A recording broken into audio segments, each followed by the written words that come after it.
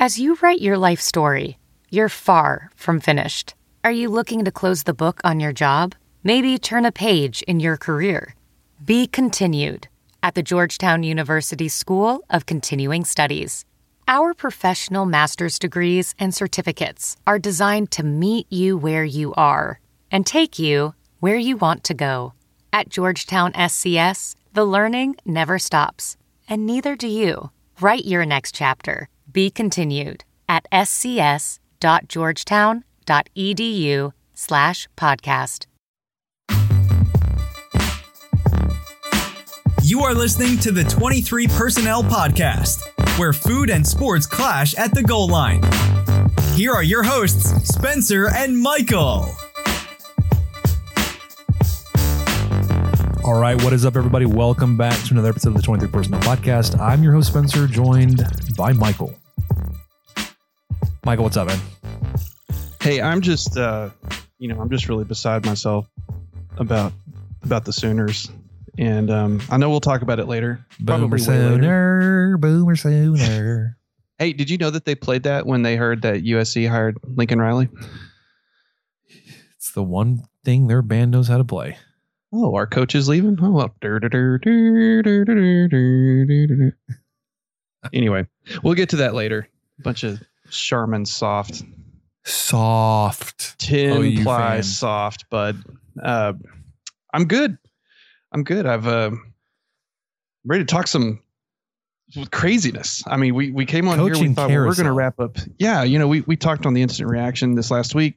We're going to wrap up the Baylor game. We're going to wrap up the season, kind of go over what our predictions were. And yeah, I think that got shot completely out the window. We'll have to postpone that at least a week. That next week. We'll still wrap up the Baylor game some, but man, there's a lot going on. Yeah, so we'll talk about the coaching staff, not the offensive staff, the coaching staff that has been announced up until now. I was expecting more of the staff to be put together. However, going back to the comment that McGuire made that some of the coaches that he's going after are still coaching in conference title games, we may be finalizing the coaching staff next week. Yes. But which the waters just got muddier there. It did, because offensive coordinator Sonny Cumbie announced today, or is expected to be announced. I haven't seen an official, but like everybody's been like, it's being reported with multiple sources. I don't think it's not happening. There is maybe it is. Well, go ahead. So I was going to say that like Sonny Cumbie has accepted the head coach position at Louisiana Tech. And they did tweet that probably about an hour ago. There's a little 30-second video of Cumbie landing at the airport and getting out of the plane with his family and stuff. So it's officially official. Just like Lincoln Riley did in LA. He got off the plane with his family and some other people in USC gear. Yeah, and people were, Zapruder film trying to figure out if he was wearing his wedding ring or not. Oh my gosh. Did you see that? They took like an official portrait of him on like the practice field or something. Like, where's his wedding ring? Yeah, I don't see his wedding ring. He's already in the LA lifestyle. I bet he's just minutes away from opening up a polyamorous relationship with his wife. Oh my gosh. Like it's. Did they do that in LA? Did they do that in LA? Let me just say, I love my wife. We've been married 10 and a half years. I haven't worn my wedding ring in almost 2 years now. Like I got out of the habit of putting it on last spring with COVID. Like we just didn't leave the house so much. Like I just stopped putting it on. I know exactly where it is. It's on my bedside table. I haven't worn it in 2 years. Does not mean I'm not married or don't love my wife or that we're looking for doing extra marital activities, but that was a reach. How many years have we done this podcast? Coming on 3? We're finishing up our 4th. I never noticed. I've been in the same room with you. I don't know how many times. We've been on the Skype call. I don't know how many times. So yeah, I mean, it's not something people notice unless they really, really want to. And apparently this guy that thought he noticed something didn't, because then all these internet sleuths came out and like, and they were Sooner fans. Like, dude, what are you doing? Here's like a picture with Baker Mayfield he just doesn't wear one. We don't think, what does it matter? What are you even insinuating? Anyway, unconfirmed if Sonny Cumbie was wearing his wedding ring or not when they touched down. But there was a video for it. I mean, really, I tweeted this. The guy's just destined to be a head coach, right? I mean, Yeah, I mean, I'm super excited for him. Like, it's a great move. We all expected like he was going to get a head coach. It was going to be like a Group of 5 school. Obviously, Louisiana Tech saw what he was able to do in his career up until this point. He was basically, he was interim head coach for 5 weeks now. Texas Tech. You could hear it in his voice whenever he spoke, just like the passion he had for coaching and for his guys and his team. Somebody was going to give him an opportunity. Super excited for him. Sucks for Texas Tech. I'll just be honest. I hate that. We're going to have to replace an offensive coordinator, but happy for Cumbie. Like, sure. Bittersweet, I guess. Yeah. And it doesn't, just what we got to see of him the last few weeks, it was just a matter of time. I felt like if he wasn't scooped up, I'm kind of surprised he got scooped up this fast, but then again, not really, because Louisiana Tech it seems like a great fit. Sure. I mean, it just really seems like he could thrive there and have some success and get some stuff going. So, hope so. Yeah. I'm pumped about it, but also like you, just kind of down, because now we're faced with that. We're entering the carousel slightly. I mean, we're not entering it like, well, college football is Notre deeply Dame entrenched in the Oklahoma. Carousel. Man, it is what they call silly season, which we'll get to first. We'll get there before we do basketball, then we'll get back to the rest of our football. But actually, guys, just you want to keep up with us really quickly on Twitter at 23personnel. It's the best place to do it. Or you can follow me at Punts Suck, Michael at Michael_LBK. Understand the great tweets from our accountant from Michael. So he's the one running the show when it's looking good. When it's terrible and you're very questionable, like, why did they tweet that? It was me. You get us both though. Oh yeah. I say we. It went from 4 of us to just 2 of us. Well, hang on. Go ahead. Well, no. Say what you're talking about, because you're back. You're back in this now. I just remembered. We had made bets about doing the 1-chip challenge, and I basically said Texas Tech will go 3-0, expecting to have to eat the one chip. And I want to do it anyways. Rob was going to do it anyways. Kyle lost early on, and no. It was before he even lost the bet. He saw a video of somebody doing it. He's like, "No, I'm not doing that." He welched like that. He's out. Although he's still on the hook to do it. Michael was the only one that had secured not having to do the 1-chip challenge because his bet was that Texas Tech would retain Sonny Cumbie as offensive coordinator, which they did. Yeah. But now they haven't. So we're in this gray area where Michael may or may not. He left on his own accord, I believe. I think we'll have to, throw it to a vote. We may go a la Rob Bro, Gambling Gauchos, do a Pulse of the People on the 23P account and just be like, does Michael have to do the 1-chip challenge? Because technically, Sonny Cumbie was announced as the offensive coordinator, but now he's not going to be. Anyway, yeah, we'll have to get into that. I think I'm still I'm free. I don't have to do it. I'm more leaning towards you're covered and that you wouldn't have to do it than now you're in this with us. Ophthalmologist Dr. Strauss has seen firsthand how the metaverse is helping surgeons practice the procedures to treat cataracts. Cataracts are the primary cause of avoidable blindness. He works with a virtual reality training platform developed by Fundamental VR and Orbis International to help surgeons develop the muscle memory they need. The result? More confident, capable surgeons. And even more importantly, patients who can see. Explore more stories like Dr. Strauss's at meta.com/metaverseimpact. Hey, it's Kaylee Cuoco for Priceline. Ready to go to your happy place for a happy price? Well, why didn't you say so? Just download the Priceline app right now and save up to 60% on hotels. So whether it's Cousin Kevin's Kazoo Concert in Kansas City, go Kevin, or Becky's Bachelorette Bash in Bermuda, you never have to miss a trip ever again. So download the Priceline app today. Your savings are waiting. Go to your happy place for a happy price. Go to your happy price, Priceline. Dude, I'm pretty sure I have IBS or something. Y'all probably would need to take me to the hospital guy in Dumb and Dumber. We're going to have IBS. My ulcer. Anyways, still trying to set this up. Maybe this weekend, Saturday after the radio show. If it's just Rob and I. Well, with Rob's cough, we might not have a show if we did it before. It would just be 2 hours of coughing.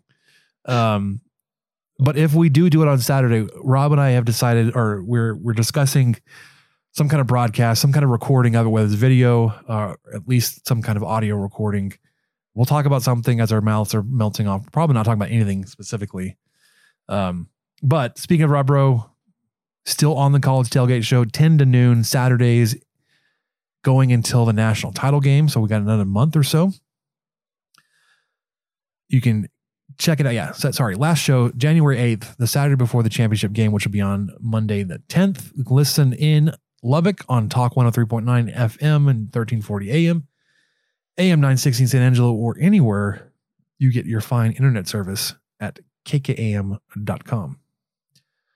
Before we get into coaching, it's not every day you can double your money, Michael, but with MyBookie, you can double your money instantly thanks to their double deposit bonus for all new users. With MyBookie's double deposit bonus, when you sign up at mybookie.ag and use my promo code SPORTSDRINK, you'll instantly receive double your initial deposit so you can kickstart your betting experience with all the best games, leagues, and casino options to choose from. If you're looking at NFL games, college football, bowl games, NBA, I'm sure MLB free agency's on there. The Rangers have committed like $500 million in the past 24 hours. Look out. What is happening in Arlington? Anyway, set yourself up for success by doubling your first deposit when using promo code SPORTSDRINK at MyBookie. That's promo code SPORTSDRINK to double your initial deposit all the way up to $1,000. Bet anywhere, anything, anytime with MyBookie. All right. So Cumbie, we talked about new head coach at Louisiana Tech. Love it, hate it. Introductory press conference will be Wednesday at noon. So you did say it's official. I just seen reports, but like reports of people that you would expect to be in the know, like Football Scoop and those kind of places. However, there is an agreement in place where Sonny Cumbie will be the head coach of Louisiana Tech until December 13th. And then come back to bowl game prep for Texas Tech until probably for the next 2 weeks, which we'll get into. I mean, we can talk about our bowl game predictions a little bit later. Right. But it looks like Texas Tech would be playing the bowl games basically between Christmas and New Year's. So Cumbie would be with Tech for, like I said, about 12, 14 days, and then back over to Ruston, where they have fantastic peaches, by the way, Michael. They've got a very large orchard out there, which we stopped at. It was on the way between my parents' house in Mesquite, my grandparents' house, and Natchez, Mississippi. We'd stop in Ruston and get us some peaches. They were best. You're already passing the, hey, coach, what's one of your favorite things about Ruston so far? You could just start right there with the peaches. Mitcham Farms. That's where it's at, brother. That sounds nice. Yeah, the video they had of the airport outside of Ruston, I mean, it looks like a nice area of Louisiana. I mean, it's green. I'm excited for it, man. Yeah.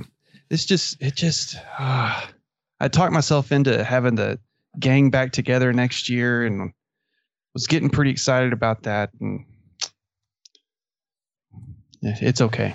I'll be all right. I'm just going to do this the whole podcast, everyone. I'm sorry. It's just going to be one of those, well, I'm just really excited, but then I'm not.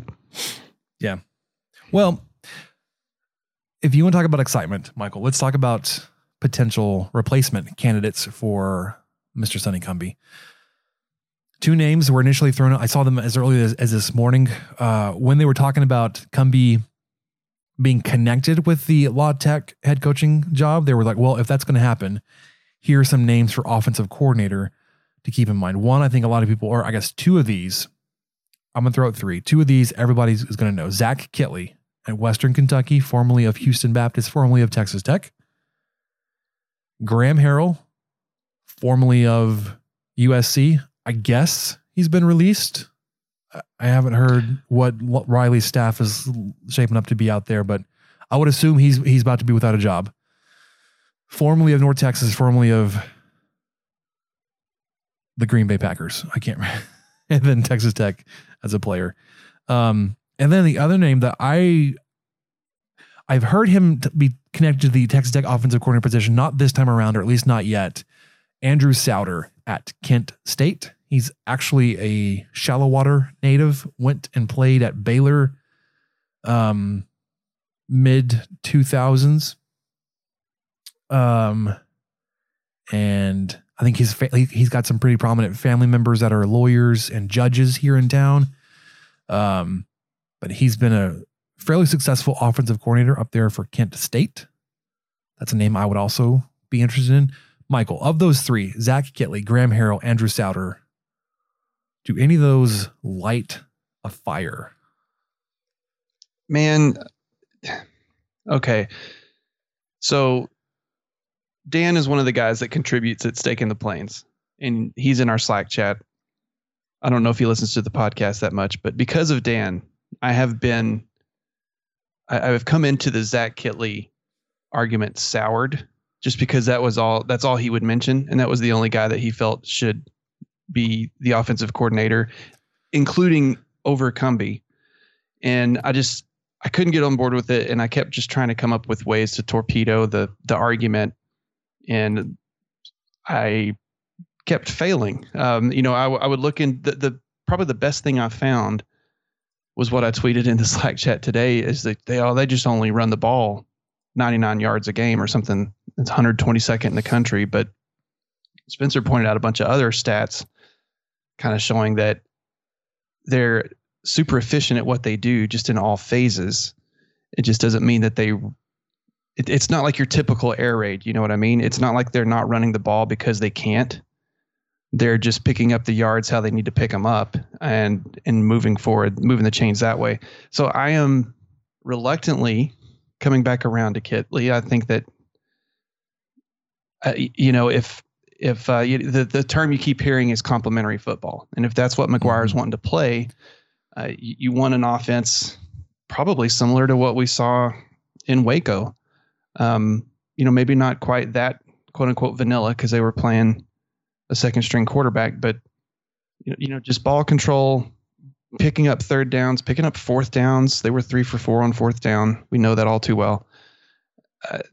They were just able to move the ball whenever they wanted, sustained drives, 11, 12 play drives. So, Kittley, I could imagine if McGuire were to reach out to him, he could adjust his offense to meet McGuire's needs a little bit. I'm sure whoever he reaches out to, they'll need to kind of work together on something. So he's coming around on me. Looking at USC, I wasn't super sold on Harrell. I honestly felt the same about Harrell as I did about Cumbie last year. It just felt like, okay, well, yeah, former Tech quarterback, let's try that. I felt like Cumbie did a great job. He proved me wrong. So I am kind of excited about Harrell on that aspect.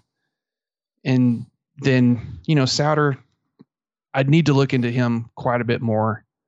But, what kind of surprises me with these names is I would think that with McGuire's connections and what he's been able to do throughout the state, that he would have somebody just kind of up his sleeve ready to go in case of this. So I would honestly be surprised if it's anybody with that direct Texas Tech ties. But what do you think on that? Okay, so I was with you in thinking that there was a lot of love for Kittley, and the reason I was seeing it was for points scored and total offense.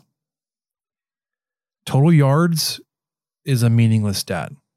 It doesn't total offense is kind of arguably blah too, Well, that's what I meant.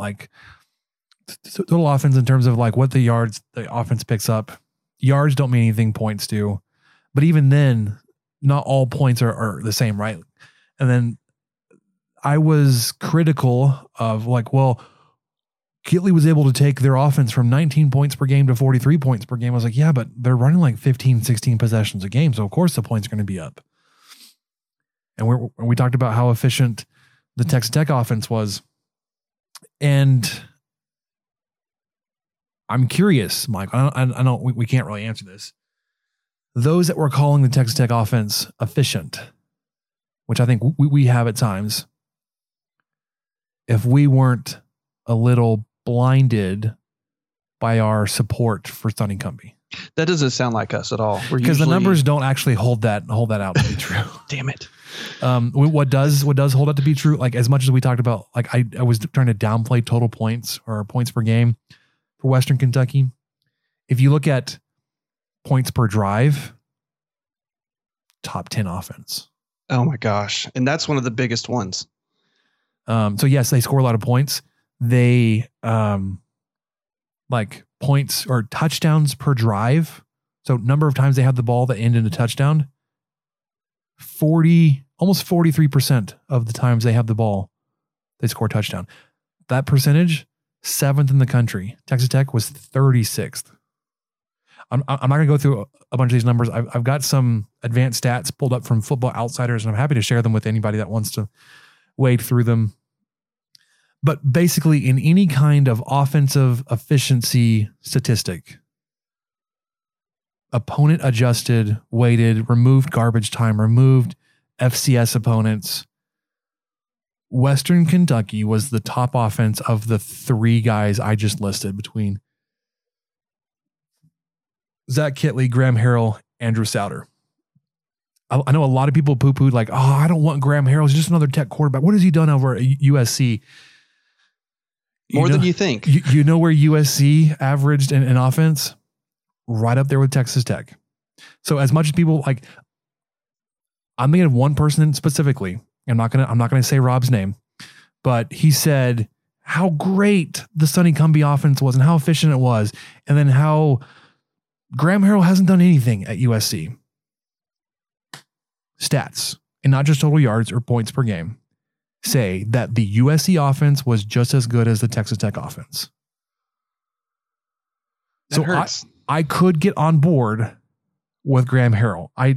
I'm more on board with Zach Kittley at this point. I think it's much more like there will be a large part of the fan base that will see him as the quarterback or the offensive coordinator that almost beats you with an FCS team. See him as basically Kingsbury's right-hand man and helped develop Mahomes while he was here at Texas Tech. And those are valuable points. But also there would be fans who'd be like, actually, he's got a really good offense. And it's not just how much they throw the ball and how successful they are throwing the ball.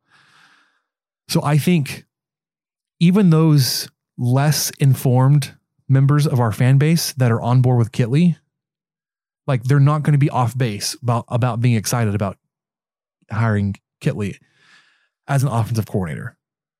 I just sent you a link in our doc that next to Kittley's name, it claims that this helps his case. So if you go to stakeintheplains.com, we always put our show notes. This is a show, guys. We always put our podcast notes on the website, and so a lot of these links will be there. But Rockin' Pregame, credit to them, the guys over at Deep Dive, what is that? Twitter 101 The Beard. Yeah. They did a deep dive on Zach Kittley's tweets, and from June 15th, 2016, they found a tweet with a beautiful photo of Jones AT&T Stadium with big thundercloud in the background, a rainbow. Looks like it's a pot of gold at about the 50-yard line coming into the Jones, with Kittley saying, "I'm telling you, there is nothing better at Texas Tech University, Lubbock, Texas. This is the best place in the world." So that moves a lot of needles for a lot of people too, myself included, because I am a homer big time. And, you know, when you see somebody like that who took time to take a picture of probably the only time it rained in the month of June that year, that means that they get it. They're enjoying that 19 inches of annual rainfall. Well, you just got probably 20% of it that day. So let's go for it. Let's celebrate and take a picture of the rainbow and post it on Twitter. But yeah, I'm coming around to it. You know, I do think that McGuire is going to have. It's so simple and easy to say, well, I just trust him. I think he's going to, you know, he hasn't won any games yet, but I don't see any reason why he would hire a guy that's not going to be very good. So even if it's not Kittley or not, you know, either of the other two guys, I think I could get on board with whoever it is, just kind of do my research, figured it out. Maybe if it's not Kevin Johns or something, then which I was on board. I was all for him. And then I realized like, he's not going to do anything. He's not doing anything. He's taking up a scholarship basically. Okay. So PFF college football, this is something that Kittley himself retweeted. It says best in the nation. Bailey Zappi, the quarterback at Western Kentucky that followed him from Houston Baptist, 4,941 passing yards, first in the country, 52 passing touchdowns, first in the country, 34 big time throws, tied for first in the country. I don't know what big time throws is. You'll have to go and look that up at PFF college football. But dang. I mean, so what I'm saying is, as I've come around, I would be supportive of a Zach Kittley for offensive coordinator hire at Texas Tech. I am not as down on Graham Harrell as I thought he was. Like, again, going through these advanced stats and looking at beyond total yards and points per game, would not be opposed to Graham Harrell. And I think there's a lot you could say about the value he could bring to what McGuire is trying to build with the relationships of high school football in Texas, with his dad still coaching here, with some of the guys you've seen McGuire put on staff so far, and just the name Harrell in the state of Texas still carries a lot of weight. And like, he's still, I believe he still holds his like a passing academy here in town, or at least used to. I'd be on board for them. And again, I also really like Andrew Souter. It's a name that probably not a lot of people are throwing around just yet, at least in connection with Texas Tech. I'd be down for him too, man. Yeah, I mean, I think another thing to throw into Harrell's ring there is, I mean, they've been floating along for over 2 months. You know, Clay Helton was fired 2 games into the year. He was fired in mid-September. And so Harrell has probably taken on a lot more responsibility, even as the OC still, not as the interim or anything like that. But you'd imagine, you know, everybody has taken on some other aspect of running this program. So that might have been a good, I don't want to say it's been a good experience for him, but maybe a learning experience for him. Similar to Cumbie, but not really, because he wasn't the interim. But that's just something else to kind of throw in there. He was able to run that offense with all that turmoil this year and get the numbers that he got without a head coach there. That could say quite a bit about how he's able to, communicate with players and keep them on board and keep them focused. Yeah, I'm talking myself into. I could talk myself into about anything, Spencer, as long as it's not. I don't think I want Levy. I don't want anything to do with the Bryles tree. No. Or specifically Kendall. And I don't know. I mean, I guess I wouldn't want Jason Garrett necessarily. Me either. Or Bill O'Brien. Yeah, maybe not Bill O'Brien. Yeah, we'll see. We'll see what happens, but it's kind of interesting to be back in the ring a little bit. We did mention, I don't know if we mentioned this or not, but Don Williams was the one that sent this out that, Cumbie is going to be gone till the 13th, like you said already, but DeAndre Smith, it's just really interesting and weird what's happening. Yeah. DeAndre Smith, it was announced this week that he's staying, which is great. Running backs coach. I wonder how much of Cumbie's decision changes that though. Or it may change that, because I don't know, because you don't want to force a new offensive coordinator. Like, hey, we've got a couple guys in place that we want you to keep. Like, want you to be able to like build your own staff, but also like, man, like it looks like McGuire is trying to do everything he can to keep him by saying you're going to be in charge of the team and run all practices and the meetings, all that kind of stuff until Cumbie gets back. Yeah, and I mean DeAndre Smith, who happens to be the father of Donovan Smith, is an excellent running back coach. I mean, the running backs have just great reason to keep him too. A running back is so good, completely independent of Donovan, and both of what they bring to the team speak for themselves. Is all I'm trying to say. But it is kind of interesting because you wonder if Sonny's or if Cumbie's going to try to take a couple of these guys with him. That wouldn't be crazy. I mean, maybe he gives a different role to DeAndre Smith. Maybe kind of a co-OC thing or kind of you figure if you're going to move to a quote unquote lesser position to a group of 5 school, you would want at least a bump in your responsibilities or what you would be doing day to day. If he was bringing Smith over to be a running backs coach at Louisiana Tech, he may not be as interested, but he might be more interested in offensive coordinator. Yeah. Offensive coordinator or some sort of co-OC. Cause I can't see Cumbie completely stepping down from being offensive coordinator. I feel like he'd be kind of a Kingsbury type. Who knows what he'll do? Yeah. He may be thrilled to not have to do that and just get to be the head coach. He may be thrilled to go from position to position and not have to focus on that solely. So there's no telling, but yeah, so DeAndre Smith will be running the program from now till December 13th, basically. And then I guess all of these guys that McGuire has hired, which we can get into that a little bit too. We basically traded special teams coaches with SMU, sort of. Well, we sent ours to SMU, TCU, and then he went to TCU, basically. Yeah. So Tom Riddle has gone on to TCU, and we all kind of were joking around, like, "Okay, good, thank you, bye." But he had a nice tweet saying it was an honor to coach for Texas Tech, and he took a guns up picture in front of a pump jack. I was like, "Man, come on! I'm trying to get over you." We're trying to talk trash about how everybody was taught to field punts between the 5 and the goal line and not take a touchback ever, and then you do something like that, and you had a really good. I mean, I'm sure part of it was just kind of natural talent coming in, but.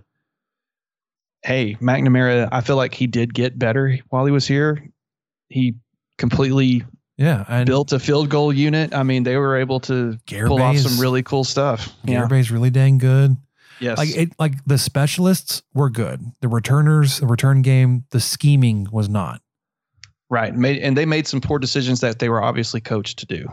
Yeah. And one of them, it cost him the season. Chadarius Townsend, if he hadn't tried to field that punt or that, yeah, it was a punt at like the 7 in Austin on the sideline.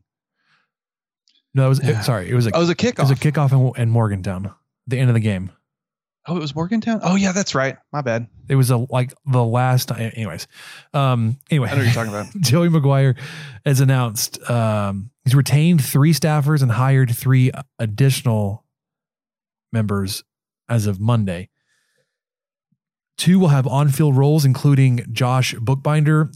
He will be the Red Raiders' secondary coach. I heard specifically for safeties, while Kenny Perry will serve as associate head coach. Interesting. And special teams coordinator. The new hires also include Quentin Jordan, who will return to his alma mater as director of football operations. Has retained DeAndre Smith, as we mentioned. Antonio Huffman, Sammy Morris, and Cade Sheely all will remain in their respective roles. Just really interested now. Well, I guess also Dave Martin is a new member to the staff that he wasn't mentioned in this round of hires, but was since the last time we talked about it. That's right. That was like Friday, maybe. Yeah. He's coming from a Dallas area high school. Interesting rules in NCAA recruiting, Michael, is we can't contact or recruit any of his kids from his high school for 2 years. Also, rumors of another really predominant Texas high school name that could be joining the staff in a recruiting or ancillary support position.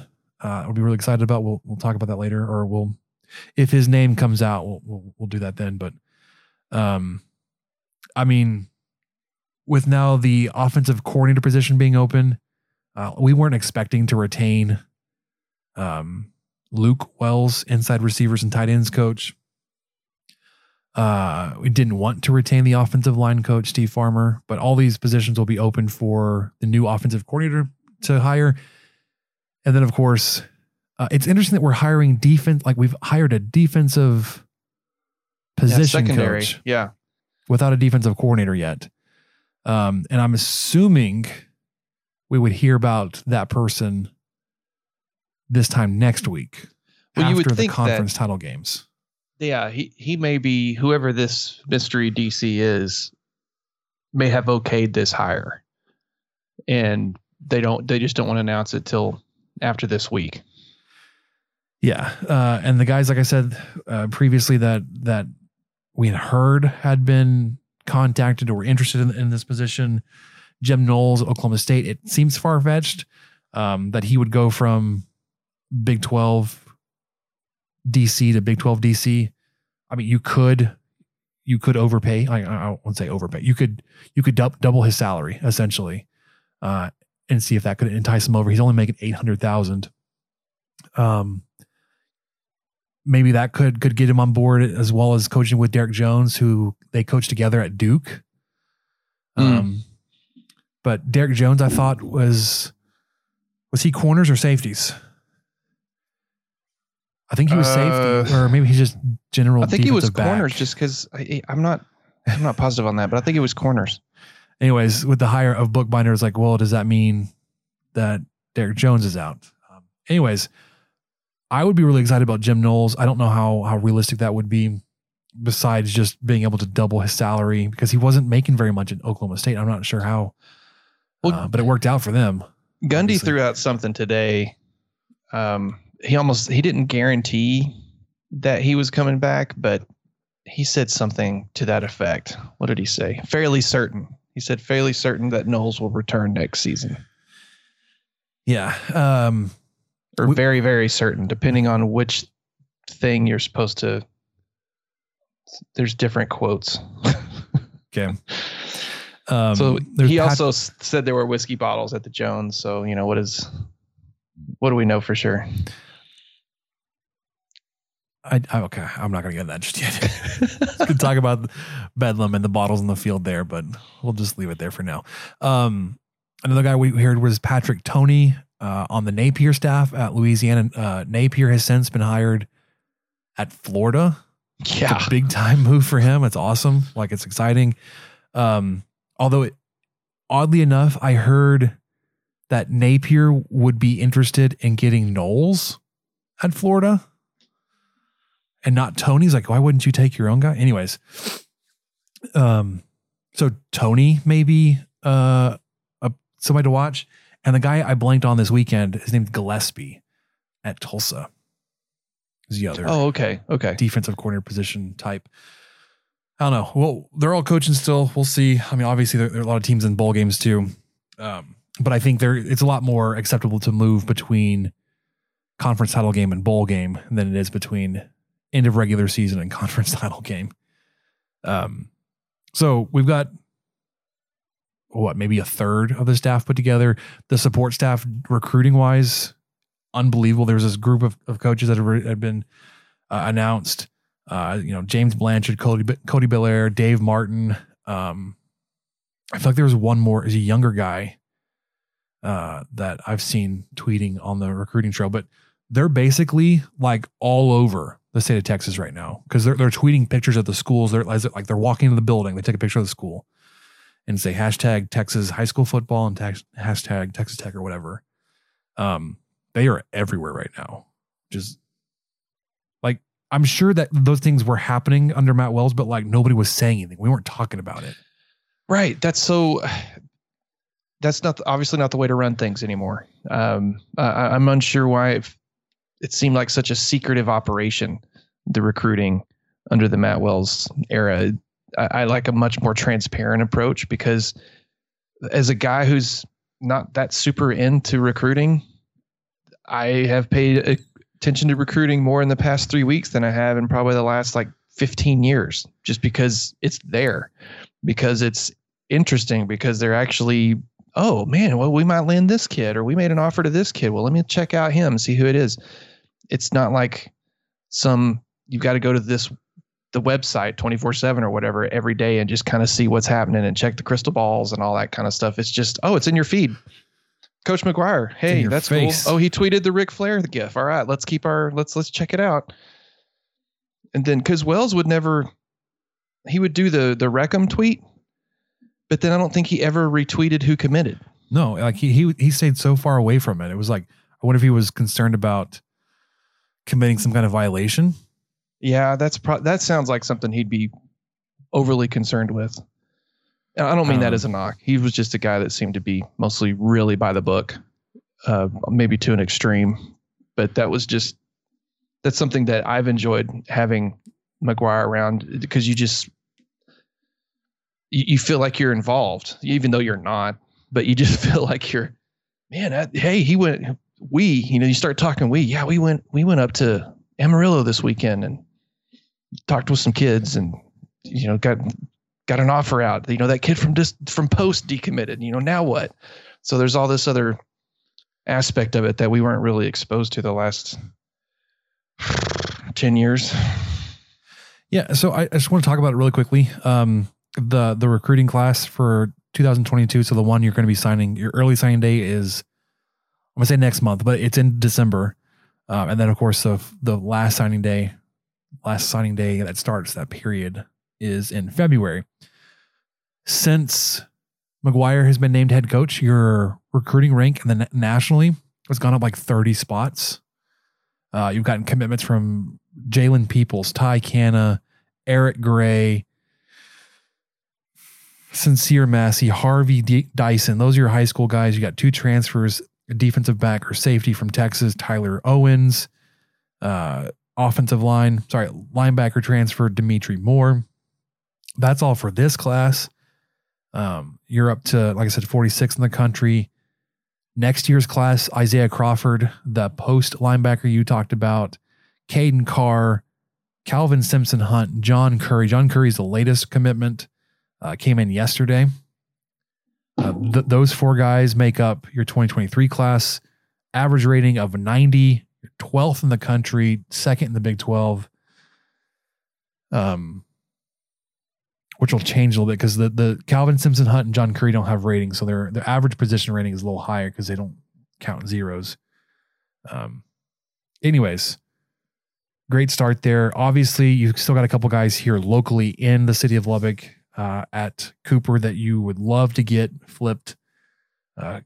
Kyler and Kobe McKenzie, especially since McKenzie was committed so long to Oklahoma. He decommitted once Lincoln Riley announced that he was leaving. Apparently Texas was in town today and offered. It's like, it was like, are they really arrogant enough to not offer like a legitimate 4-star athlete because they're committed to Oklahoma? Like they just waited for him to decommit. Like, okay, now you're offered. It's a bold strategy. I don't think you should really hold yourself to, well, they have an Oklahoma offer, or he's committed to Oklahoma, I'm not going to offer. Well, when you're Texas, you're like, well, we'll just get another 4-star down the street.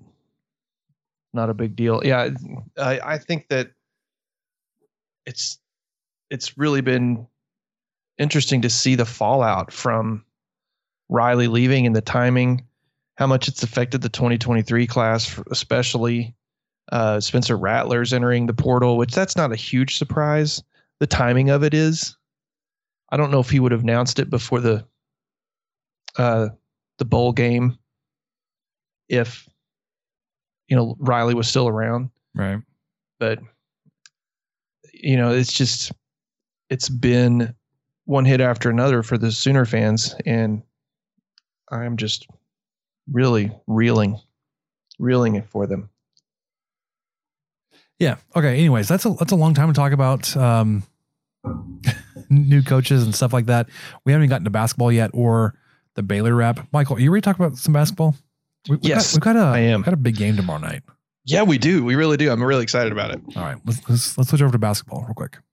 Here comes Stevenson. Spins.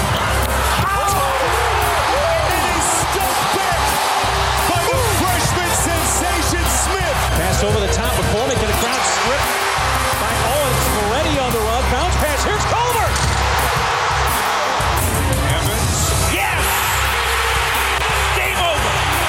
Mooney with a crossover and the lob to Owens.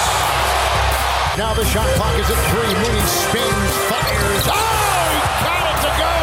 Edwards with a 3. Good. What a shot, Kyler Edwards. Ready double into Tariq. Oh, 2 puts it down. Already. Odiasi crowbars it in. Shot clock down to 5. Got the screen. Here's a 3. Good. Culver got the separation. Oh, big shot. Step it up big time. Dagger. Culver with the dish. Odiasi. And one. He can tie it at the line. That's it. There's a new member of the Final Four Club, and they hail from Lubbock, Texas. All right, basketball is 6-0 on the year so far. After 2 games last week, Tuesday night versus Omaha, an absolute dismantling, 96-40. And then Saturday evening after the football game, 89-57 defeat of Lamar. So let's talk about Omaha first. 56-point win. You held Omaha exactly 20 points per half. You had a 23-point lead at halftime. You extended that lead in the second half. You scored 53 points in the second half. Everybody played. You were led in minutes by TJ Shannon, Davion Warren, Kevin Obener. All 3 had 21 minutes. Malik Wilson had 20. Shannon had 18 points to lead your scores, all scores, followed by Davion Warren with 14. Adonis Arms had 10. You handled Omaha handily. I hate to say this. I hate to admit this. I turned it off, Spencer. I was giving the boys a bath. I turned off the game when Tech went up by 40, I think, in with 12 minutes left, whatever it was. And I was just like, this isn't. I felt bad. Tech didn't even have McCullough. McCullough's been out the last 2 games with a non-COVID illness. They're always very specific to say that. But yeah, with 12 minutes left, they were up by 40. And at that point in the game, they already had 7 dunks. Tech had already had 7 dunks, including Marcus Santos Silva, just to prove that he can. The fans were still into it. I mean, they were up almost 50, and some poor kid from Omaha shot an air ball, and the fans just were relentless. So I'm glad that the fans were still there. But not long after that, man, it just quit being enjoyable to watch. I couldn't do it anymore. Omaha had 19 turnovers. Tech had only 7. I mean, Tech had 9 steals. They were just everywhere. They were just all over these guys. The rebounds were almost double. Omaha had 26. Tech had 45. Tech really did a good job defending the 3. They allowed 20% on the night, 6 of 29 shooting. Just nothing was working for Omaha. I felt like Adams had the starters in there quite a bit. The minutes are not as bad as I thought they would be. I'd love to see points off turnovers. I can't see a stat for that because I've got Texas Tech with 27 points off turnovers. That seems low. That just seems low based off of what I saw. 54 points in the paint, 13 second chance points, 13 fast break, 49 bench points because you played everybody. Score was tied once at 0. Well, I'm just kidding. The lead changed just once. So like I said, the most minutes played was 21 minutes. And then a couple of guys had 10 minutes. So basically everybody played between 15 and 20 minutes. The second half, I know I'm not the first one to make this joke. I'm just repeating it at this point. They were so hot offensively, they set off the fire alarm. They were pretty good. 70% from the field, 63% from 3, 67% from the 3-point or from the free throw line, but they only attempted 6 free throws in the second half. On the night, Texas Tech shot 59% from the field, 50% from 3, 67 from the stripe. So I mean, it's good and not super helpful to win a game like that, because it doesn't really test you much. You do get to see a lot of people playing. Then you go in Saturday, Lamar, you defeat them 89-57. You put up, I think, the most points you have in a half at 52 points in the first half. You were up 19 points at halftime.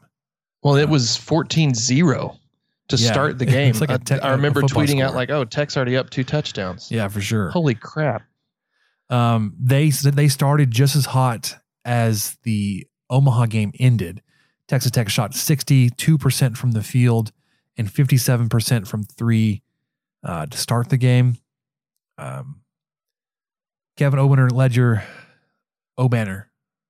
I think Obanor. That's what I hear more often. I can't commit to it. Apparently, I don't know. Obanor. He had a great game. 20 points. His best game. Yeah. 20 points in 20 minutes. 6 of 10 from the field. 3 of 6 from 3. All 5 of his free throws were good. 7 rebounds. Just 1 foul. No turnovers. Bryson Williams, 16 points in 23 minutes. 7 of 10 from the field. 1 of 2 from 3. 4 rebounds. 2 assists, 1 steal. TJ Shannon, 30 minutes, 15 points. Like, dang. Marcus Santos Silva, 12 rebounds. 12. Yeah, he was grabbing them, man. I can't believe how well Terrence Shannon Jr. has shot from 3 this year. I'm going to jinx him, and I'm so sorry, everyone. Here it comes. But for the year, I mean, during that game, he was 4 for 8, so he was an even 50%. That's what he's averaging in the 3 games he's played. He's 9 of 18 at 50% from 3, which is obviously something he's really worked on. I've just, and you know, we were worried about the 3 coming into this, but thanks almost exclusively to him and probably Obanor, Tech's 3-point percentage has jumped up considerably in the last 3 games because it was way low. And, you know, this was another game where they finished with 45 or 46% from 3. They were 11 of 24 on the day. Starting out the year, they were in the 20s and 30s. You know, I think they were 50 something against Omaha. So it's been, yeah, they were dead even 50 against Omaha. They were 8 of 16. So that's been great to see that kind of come out. And then, you know, I think everyone, not only did everyone play, but everyone scored again. I think in both of these games that happened. And that's what I'm seeing too. Yeah. And we're going to get into some stats here too. You know, KenPom has some ratings and everything. One of the things that KenPom also has is strength of schedule. It's not good. It's not good just yet. I think there's 359 teams that he has rated, and Tech's strength of schedule is 358th. Yeah, so grain of salt, everyone. And Providence is by far going to be the toughest team that you have seen this season. And then you'll get Tennessee in a week from tonight at the Madison Square Garden. But KenPom has you up to 11th so far. You moved up 4 spots this week. Your adjusted offense went up to 22nd. Again, your opponent's defense, 358. So it's even with playing some of the worst defenses, your offense is still continuing to get better in the advanced statistical categories. It's like you're not just doing what you're supposed to, but you're doing it better than you're expected to. Adjusted defense is down a few spots to 20th. Opponent's offense, 355. Again, so you're giving up a few more points than you should. It happens in blowouts. Haslametrics, overall, you dropped just a couple of spots to 27th. Your offensive efficiency is up to 11th. You jumped 14 spots, according to Eric Haslam. Your defense fell 13 spots to 26th. Can we call this the Shannon McCullough conundrum? Because like the offense jumped up with Shannon in for those 2 games and McCullough not playing, but somehow the defense went down with Shannon in and McCullough not playing. Now this means nothing. No. I'm not saying that Shannon doesn't play defense or anything like that, but it's just kind of interesting that your two best guys on the team, one of them doesn't play at all and the other one does, and opposite things happen. At least according to these metrics from both guys.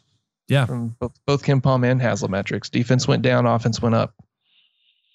So upcoming game, Providence Friars. You were at Providence tomorrow night, Wednesday, December 1st. I have some notes. You do. FS1 7:30. They are 6-1 in the season. Their only loss so far has been to Virginia. And that Virginia defense, man, it's still no joke. They only allowed Providence to score 40 points. Yeah, and Virginia, I mean, they had lost 2 games. One of them was to Houston, one was to Navy. So Houston's it's not like they were too. Yeah, but not only has Providence, that's their only loss, but they beat Northwestern at a neutral court, and they went into Madison and beat Wisconsin. So they are 6-1, like you said. They've got a good, a good team. A couple of good transfers came in. I just wanted, because I couldn't get a grip. I'm so excited to play some good competition that I watched most of the first half of their recent game against St. Peter's. And so I've got a little bit of notes here. I kind of pulled a Spencer, but not quite as in depth. I had 6 pages of notes, man, on the Iowa State game. I've got one posted. The main guys to watch out for are, let's see, Watson. He's 6'10". Oh, he's a dude. He's their leading scorer. He scores about 18 points a game. Horkler is 6'8". He's a transfer, I think, from North Florida. He's 6'8", 220, scores about 12 points a game, but he's also a great 3-point shooter. So he was draining some threes against St. Peter's. He had an excellent game against St. Peter's. I think he had 20-something points. But he's 48% from 3 on the year. He's 12 of 25. I mean, yeah, not 48% like he's 3 of 4, or that math doesn't work. But he's 48% and he shoots. So he's not somebody that you can leave open out on the corner. He'll drain those. Good rebounder too. He and Watson both. So our guys down low are going to get tested a little bit with this team. Durham, he is a 6'4" guard from Indiana. So he's not just some guy. He's their second leading scorer. He's averaging 13.4 points a game. Not quite as good of a shooter, but is able to, get in the paint and make some things happen. And by not as good of a shooter, I mean 3-point shooter. I do think, Croswell's a guy, he comes in off the bench. He's tough in the low post. He doesn't get a ton of minutes, but he's just another 6'8" guy. I'm excited. I'm excited to watch Tech play this team. And you've got it here too. The day I recorded it, it's changed slightly, but the Haslametrics had this projected really, really closely. Mm-hmm. And the day I had it, Tech was winning 69.16 to 69.03. Nice. And then when you recorded it, Tech is winning 69.05 to 68.97. So that's even closer. It's 0.08 of a point. Right. I mean, yes, Tech has railroaded these teams lately, especially these last 2. But I don't think Providence is going to be that team. No, I wouldn't expect a blowout. I would definitely say they've been more heavily tested so far in this season than you have. So they may be more prepared going into this game. You may be the better team, but they may be more prepared. And you're going to be on the road, and even being a toss up with a home team means that you should be the better team. But we've seen basketball, college basketball specifically, is just so volatile. They can go on a run and just put the game away in a matter of minutes. And I'm not saying that Providence is that kind of team or that they're going to do that to you. But this is also Tech's first true road game. Yeah. I mean, you're, like I said, you're on on the road up there in Rhode Island. The basketball team is there now, playing in their place tomorrow night, 7:30. FS1. The Dunkin' Donut Center, and they just call it the Dunk. Nice. I had heard at one point Gambling Gauchos were organizing a watch party. Maybe. Oh, we need to look into that. You'll have to ask them. The next Tuesday, we'll have a better preview for this, or maybe, no. At this point, we'll have an instant reaction. Tuesday, December 7th, Tennessee up at Madison Square Garden. That game tips off at 6 on ESPN. They are 4-1 right now. That record will change. They got some games this week. Their only loss right now is the number 5 Villanova, 71-53. They did beat number 18 North Carolina by almost 20, 89-72. They're currently 13th in the AP poll. But again, it's a close projected line. Haslametrics has it as a loss by 1.5 points, 70.35 to 71.80. Yeah, I'm probably more excited than nervous about Providence, and then I'm definitely more nervous than excited about Tennessee. and of course, those numbers could change after you played Tennessee. Your team could be more battle tested, especially if you come out on top of this game, or if it's a close game. Tennessee could show some things this week that would open up some question marks for them. The projection could change, but we'll have 2 games. Like I said, one Wednesday night, the 1st, and the other one Tuesday night, the 7th, to talk about next time we get on. Oh yeah. Good. Cause there probably won't be any coaching news. Right. All right. Surely not. No, surely not.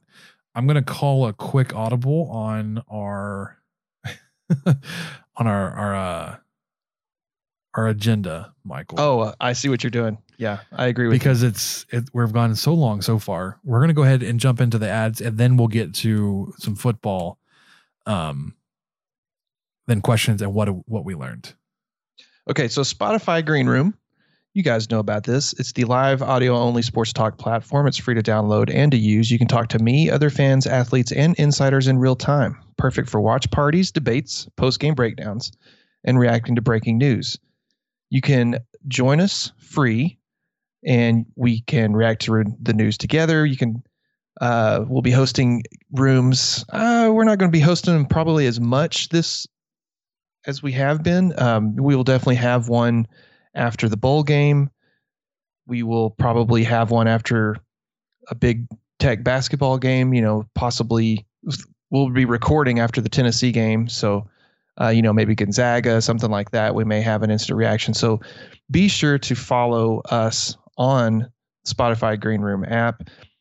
You can follow me at Michael McDonald, or you really need to follow Spencer at Spencer Rogers, and you'll be notified when we go live. And when we do, come with your spiciest takes.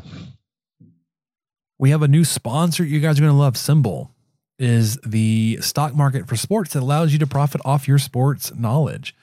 On Symbol, you can trade sports teams like stocks, and every time your teams win, you earn cash. Use your sports knowledge on Symbol to buy low, sell high, and earn cash payouts when your teams win. Join the 7,000 early adopters who have started to invest in their favorite teams. Visit www.symbol.com to create a free account when you deposit. And when you deposit, make sure to use promo code SD to make your deposit risk-free. Visit symbol.com and use promo code SD, and your deposit will be risk-free. That means if you lose money, Symbol will refund your initial deposit. No questions asked. Join Symbol and start investing and profiting from your favorite teams. It's not every day you can double your money, but with MyBookie, you double your money instantly thanks to their double deposit bonus for all new users. With MyBookie's double deposit bonus, when you sign up at mybookie.ag and use my promo code SSportsDrink, you'll instantly receive double your initial deposit so you can kickstart your betting experiences with all the best games, leagues, and casino options to choose from. The Patriots are taking on the Bills this Monday night as they continue their quest to reclaim the AFC East title. Buffalo has looked like a legit Super Bowl contender. However, look for them to cover the spread. Set yourself up for success by doubling your first deposit when using promo code SPORTSDRINK at MyBookie. That's promo code SPORTSDRINK to double your initial deposit all the way up to $1,000. Bet anything, anywhere, anytime with MyBookie. Welding instructor Alex DeClaire knows firsthand how VR training platforms like ForgeFX can help meet the demand for skilled workers. Anywhere you go look, there's going to be a shortage of welders. VR training can help welding students learn the skills they need to begin and advance in their career. The beauty of virtual reality is it simulates that exact muscle memory that they need. Explore more stories like Alex's at meta.com/metaverseimpact. CarMax is putting peace of mind back in car shopping by putting you in the driver's seat to find a ride that's right for you. Because at CarMax, we believe you shouldn't just settle for a car. You should love your car. That's why every car we sell is CarMax certified quality, so you can be sure with upfront pricing that's the same for every customer. So don't settle. Find love at first drive and start shopping now at CarMax.com. CarMax, the way car buying should be. Hiring? With Indeed, your search is over. If you need to hire, you need Indeed. Indeed is your matching and hiring platform with over 350 million global monthly visitors, according to Indeed data, and a matching engine that helps you find quality candidates fast. Ditch the busy work. Use Indeed for scheduling, screening, and messaging so you can connect with candidates faster. Listeners of this show will get a $75 sponsored job credit to get your jobs more visibility at Indeed.com/match. Just go to Indeed.com/match right now and support our show by saying you heard about Indeed on this podcast. Indeed.com/match. Terms and conditions apply. Need to hire? You need Indeed. Whoa, sweet man cave. Thanks. Serious upgrade. How'd you pay for all this? I got a home equity line of credit from Figure. I was approved in 5 minutes and had funding in 5 days. Wow, that fast and easy? Yep, the application is 100% online, plus no out-of-pocket costs. Just fast access to the cash you need. How do I get started? Go to Figure.com and get that serious upgrade. Figure Lending LLC, DBA Figure, Equal Opportunity Lender, NMLS 1717824. Terms and conditions apply. Visit Figure.com for more information. For licensing information, go to www.nmlsconsumeraccess.org. A new year is a new chance to focus on you. You're probably already picturing yourself struggling at the gym, but not all self-help has to mean suffering. Squeeze.com is making it easier than ever to elevate your wellness by delivering a juice cleanse right to your doorstep. It's the easiest juice cleanse you'll ever do that may aid in weight loss, eliminating bloating, clearing your skin, boosting your energy levels, improving sleep, and breaking bad eating habits. Meet all your health goals from the comfort of your home. Get free same-day local delivery or fast free delivery nationwide with code WONDERY today at squeezed.com. Ooh, we did it. We did it. And I was so excited to talk about football. You got in there rolling about MyBookie and NFL. Just got just going. Came in. It's natural, man. Ready to go. All right. Don't fight it. Yeah, I shouldn't. You ready to talk about some football though, Michael? Yes, sir. Let's do it. They go 4 up top. They throw the fade to Vasher. Caught. Touchdown. With Tom. Delivery. Picked off. DeMarcus Fields down the sideline. Touchdown. Red Raiders. 97 yards. Harrell back to throw. Going deep down the sideline for Robert Johnson. And my. Got it. Touchdown. Red Raiders. Robert Johnson. Touchdown. Red Raiders. Take a shot to the end zone. It's a touchdown to Reginald Davis. All day to throw. Over the top, Jakeem Grant. Touchdown, Texas Tech. Second down now. Deep strike. Got the big man. Turn. Pulls free. And touchdown. Red Raiders with a second to go. Let the scoring begin. All right, so I wanted to wrap up quickly the Baylor game. We had talked about we'd given some more generalized end of season thoughts after the game, but I want to go into it just really quickly as we have every other game this year. Baylor wins 27-24. We kind of hemmed and hawed. Like the defense was good enough to win. I don't disagree with that. You missed some opportunities to create some turnovers. Blake Shapen, quarterback for Baylor, was not very good at looking off his receivers, which I think that's why you saw so many jumped routes. The Texas Tech defenders, defensive backs were keying in on that, but my goodness, you had like 3 of them that hit you in the hands. Any one of those, whether they stopped a Baylor drive or they turned into points for Texas Tech, would have definitely swung the game. And I think really, I mean, when you're playing a new starter at home, and you're not able to force a turnover, like you're not setting yourself up for success. I think that's where a lot of the swing in this game comes from. And I'm not laying this at the feet of those defensive backs that didn't catch those interceptions, but like I said, even catching one of those, I think this game's way different than it was. Yeah, it was such a close one. One of the ones that, sorry, I should have muted my phone before I cleared my throat, but it was just one of those things, one of the typical games we've seen a lot. I mean, I hate to pick on the guy, but then again, I kind of don't. 2nd and 7 in the third quarter, Tech's first drive, Donovan Smith completes a pass to Geiger. He actually threw it behind him, but Geiger still caught it, made a great play, advanced for 30 yards, moved the ball from Texas Tech's 28 to Baylor's 42. And then Storment gets called on an unnecessary roughness penalty, and Tech is basically forced to punt after that. It's essentially it's 45 yard. That. Yeah, it's a 45-yard penalty. Yeah, if that hadn't happened, I mean, Tech's at least on their own or on Baylor's 42. That's still a good range shot. For Garibay. Yeah, that's right. You're in Garibay's range already.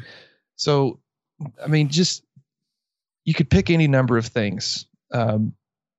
Had they been able to pick up the guy that tackled Donovan Smith and knocked the ball out of his hands. Yeah, if they picked up he that might have blitz, gotten sacked, but at least it wouldn't have been a turnover. It's just one of those games where you could have picked a number of things and come away with a win. But for some reason, it wasn't as frustrating to me as most of these are. I think part of it was the number 9 or whatever it was next to Baylor's name.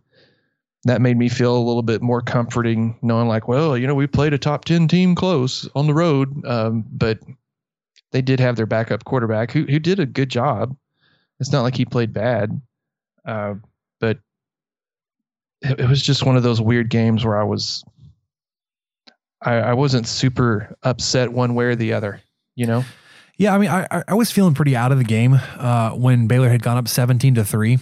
Early in the second quarter, I was like, well, I mean, if we didn't have the turnovers we did, because Texas Tech was -2 in turnovers. On the very first play, we talked about SaRodorick Thompson.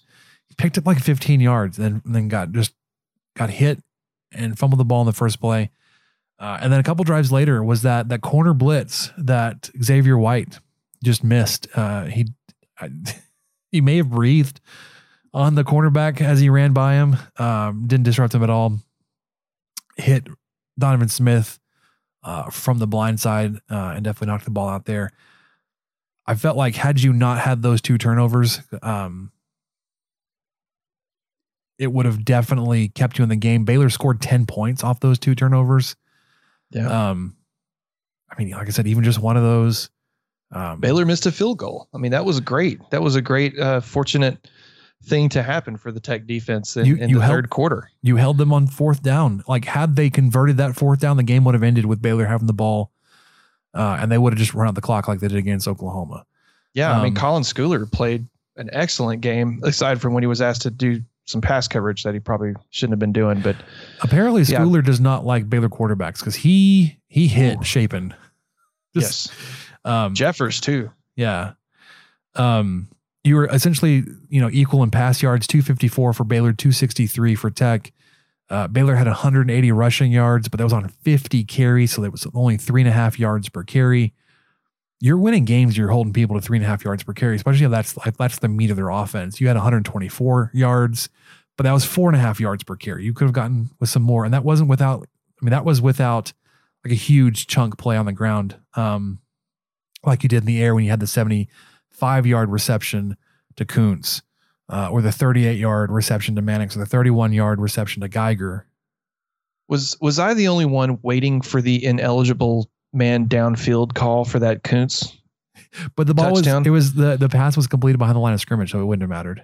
Oh, okay. Because man, by the time he got rolling, those linemen were like 15 yards in front of him. I was like, how does this? I feel like someone always comes up with a reason to make that call against Texas Tech. Okay. Well, I didn't know. See, I don't know things. I don't know things, Spencer. I don't know if that the pass is behind the line of scrimmage and the rules are different. Yeah, I mean, it's like when they run a screen to a running back, the offensive lineman gets out in front and they just drop the ball over. Start trucking. Blitzers. Yeah. Baylor outpossessed you by 15 minutes. They had the ball a whole quarter longer than you did. And a lot of that was in the second half, or, when they had that 9-minute drive, and when they had those early in the game, when they had those turnovers, they had 3 drives basically to your 1. So it's just small things. And those small things are going to cost you in a game where you need to be pretty much perfect. Losing the game doesn't hurt. I mean, it hurts, but it's not like it doesn't change your standings in the Big 12. Really, it doesn't change your bowl eligibility. It doesn't change who's on the coaching staff and who isn't. It would have been a whole lot more fun to win that game, especially with just the storylines of revenge, or McGuire helping out his new team scout the old team. Yeah, and it completely eliminating Baylor from the championship game. But I'd rather have Baylor in there than Oklahoma at this point. Yeah, I know, me too. It's a weird world to live in, that, but that's where I am too. Again, I want to profess our love for Jonathan Garibay. Oh, absolutely. But so I had a coworker that was at that game. He almost made that thing, man. That wind was whipping. It was. And that's what I'm getting to. I had a coworker that was at that game. He was sitting in the opposite end zone. So Garibay's kick was going away from him. But he was basically middle of the field. Kick was going away. He said he looked up in the stadium, and he mentioned this to his brother that was there. They had flags, like an American flag and a Texas flag. They were blowing in different directions. He's like, what's even happening over there? Because it was the open end of the stadium that was facing towards the river. And of course, there was wind in his face too, like 53 yards. And again, he missed it by feet, a couple of feet. We love you, Garibay. It kind of made me like a little sad when he tweeted out like, "I'm sorry I couldn't come through." I was like, dude, you're 12 of 13 of the year. Your first miss of the year is on the last play of the game and the last game of the season. Like, we can't expect perfection. Well, it wasn't, and like you gave it to us. It wasn't like a 28-yarder. No, it would have like that's a long field goal even in the NFL. Yeah. And he did it. It's not a gimme. Outdoors and the elements, because it was windy and rainy that day. So it wasn't perfect conditions. He wasn't indoors. The wind wasn't behind him like we could say he may have had when he kicked the 63-yarder against Iowa State. Anyways, we love Garibay. Going into the game, Texas Tech was nearly a 16-point dog, 15.5 points, over under a 52. They hit the under at 51 or 50. Well, we at least had that right. We both thought they'd hit the under, but we both thought that Baylor would cover. Yeah. I did. You didn't. I had right under the cover, right at 15 points. I had Baylor winning 28-13. Obviously, they won 27-24. Michael had them winning 31-14. So we were both pretty close on the Baylor output of points. We underestimated the bounce back from Donovan Smith and Cumbie's offense. All right. Championship weekend is upon us. We've got conference title games all over the place. You want to run through the lines really quickly, Michael? Yeah. Let's start with what we got here.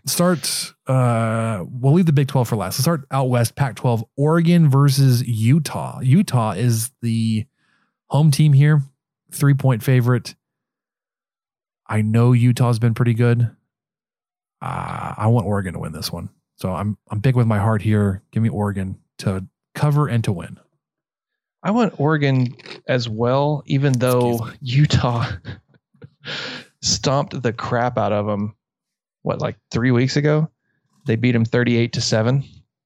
Now that was in Utah, and I couldn't tell you where the Pac-12 championship is held. I'd assume somewhere meaningful. But I think Oregon bounces back here. I think they're going to not get just annihilated by Utah again. They're playing at Allegiant Stadium in Las Vegas. There you go. Vegas. It's a good place to be. Do they have a bowl game there yet? Because they should. Oh, I'm going to look that up. SEC title game, Georgia versus Alabama. 1 versus 2 here. Georgia favored to win by 4. That defense is legit. I don't know if Alabama's scoring 4 points. Give me Georgia to win this and to cover. What was let me see. Georgia. Oh, yeah. I'm surprised the line's this low. I'm picking Georgia too. Okay, there is the Las Vegas Bowl. Isn't it like Pac-12 Mountain West or something? No, it's like Mountain West. Big Ten Pac-12. It used to not actually be in Las Vegas, but I think now it is. Wasn't it out there at like UNLV? It was in. Let's see. The game was played in Sam Boyd Stadium in Whitney, Nevada, but now it is played in Allegiant Stadium in Paradise, Nevada. Paradise. All right, the AAC/New Big 12, Houston versus Cincinnati. This is a big line for a conference title game. 10.5 points. Cincinnati's the favorite. Houston has not lost since week 1 versus Texas Tech. How weird is that? It's very weird. I mean, Cincinnati, they pulled away, but they kind of struggled against Eastern Carolina. I watched some of that over the weekend. I'm not sure why. I was putting a desk together or something. Anyway, I think I would pick Houston to cover here, plus 10.5. That just seems like, I feel like Holgorsen could manage that. Yeah, I'm with you. I would take Houston to cover, but Cincinnati to still win. Yeah, me too. ACC, Wake Forest versus Pitt. Weird to say that and not have Clemson in there. Pittsburgh is actually the favorite at 3 points. Give me Wake Forest. Aren't they still a top 10? I'm not sure because they are not Clemson. And so since they've lost a game or two, they don't get the benefit of the doubt. They beat Boston College this past weekend 41-10. I'm going to look up because the college playoff just came out tonight. They're both 10-2. Wow. The Pittsburgh Panthers are 17th, ranked 17th at 10-2. Wake Forest is 18th, also at 10-2. Yeah, a 10-2 team that was named Clemson. There's no flipping way they would be that down. No. There's just no way. Ohio State. Let's see. Other 10-2 teams in the top 10. Ohio State, Ole Miss, Baylor, and Oregon. Yeah. But, Wake Forest doesn't get the benefit of the doubt. Okay. I know nothing about this. I'm going to go with Wake Forest just because I like them and go Tim Duncan. Demon Deacons. Yep. Big Ten, Michigan. Wow. Really put it on Ohio State this weekend. Hate to see it. Iowa versus Michigan. Michigan's at a same 10.5 point favorite that we saw Cincinnati over Houston. Give me Iowa here, man. I'm with you. I was going to say that feels like a lot for them to cover against Iowa. So give me Iowa and then wrap it up. Big 12, Baylor versus Oklahoma State. Oklahoma State is a 5 point favorite. I know these two teams have played before, and I almost just want to throw that out. I don't even know where I want to go with this just yet. Because they played the first weekend of October this year. I'm looking it up. Oklahoma State won 24-14, and they put up 10 points in the fourth quarter. Oklahoma State did. So it was tied up till the end, basically. Yeah, but Oklahoma State, if you look at the win probability on the ESPN game tracker, it never went to Baylor's side. It's always in favor. Because Oklahoma State got out to a 14-0 lead. Baylor got it to within 7. Oklahoma State kicked a field goal. Then Oklahoma State was up 10. Baylor scored a touchdown, got within 3. And then with 2 minutes to go, Oklahoma State iced it to go up 10. After watching Bedlam, I feel like Oklahoma State's offense has more potential than what Baylor's does, and that may be the difference. Yeah, I'm going to be with you there, especially if Bohannon's not there. Like if Bohannon's out, it's definitely not going to be close. Even then, I don't think he'd be 100% because he pulled a hamstring or something bad in his leg, and he's a mobile quarterback that relies on his legs. And I'm still haunted by the Oklahoma State defensive line. So give me Oklahoma State to win and to cover. Yeah, that's where I'm at too. It just seems like one of those, I don't know, 31-24 kind of scores. I could see Oklahoma State winning that. What do you want to happen though? So I would officially pick them. So if Oklahoma State wins, then they are a Power 5, 12-1 win team. Are they good enough? Are they high enough to get into the playoff? I think the only way, when you're dealing with Notre Dame, I don't know. Because Notre Dame is number 6 right behind them, and they're 11-1. But Notre Dame's done, right? They're not playing. It's not like last year. They're not playing in the ACC championship. So they are done. So there's a chance that if Oklahoma State wins, Cincinnati wins, Georgia beats Bama, and Michigan wins, then Bama will drop to 5 or 6 or whatever. Well, they should drop lower than that, but let's be realistic. They'll drop to 5 or 6. And then Cincinnati they might stay where they are because of how this committee works. Cincinnati might stay at 4. Oklahoma State might leap them to 3. Michigan stays at 2. Georgia stays at 1. I could see that happening because Notre Dame, they have nothing else to prove. They're done.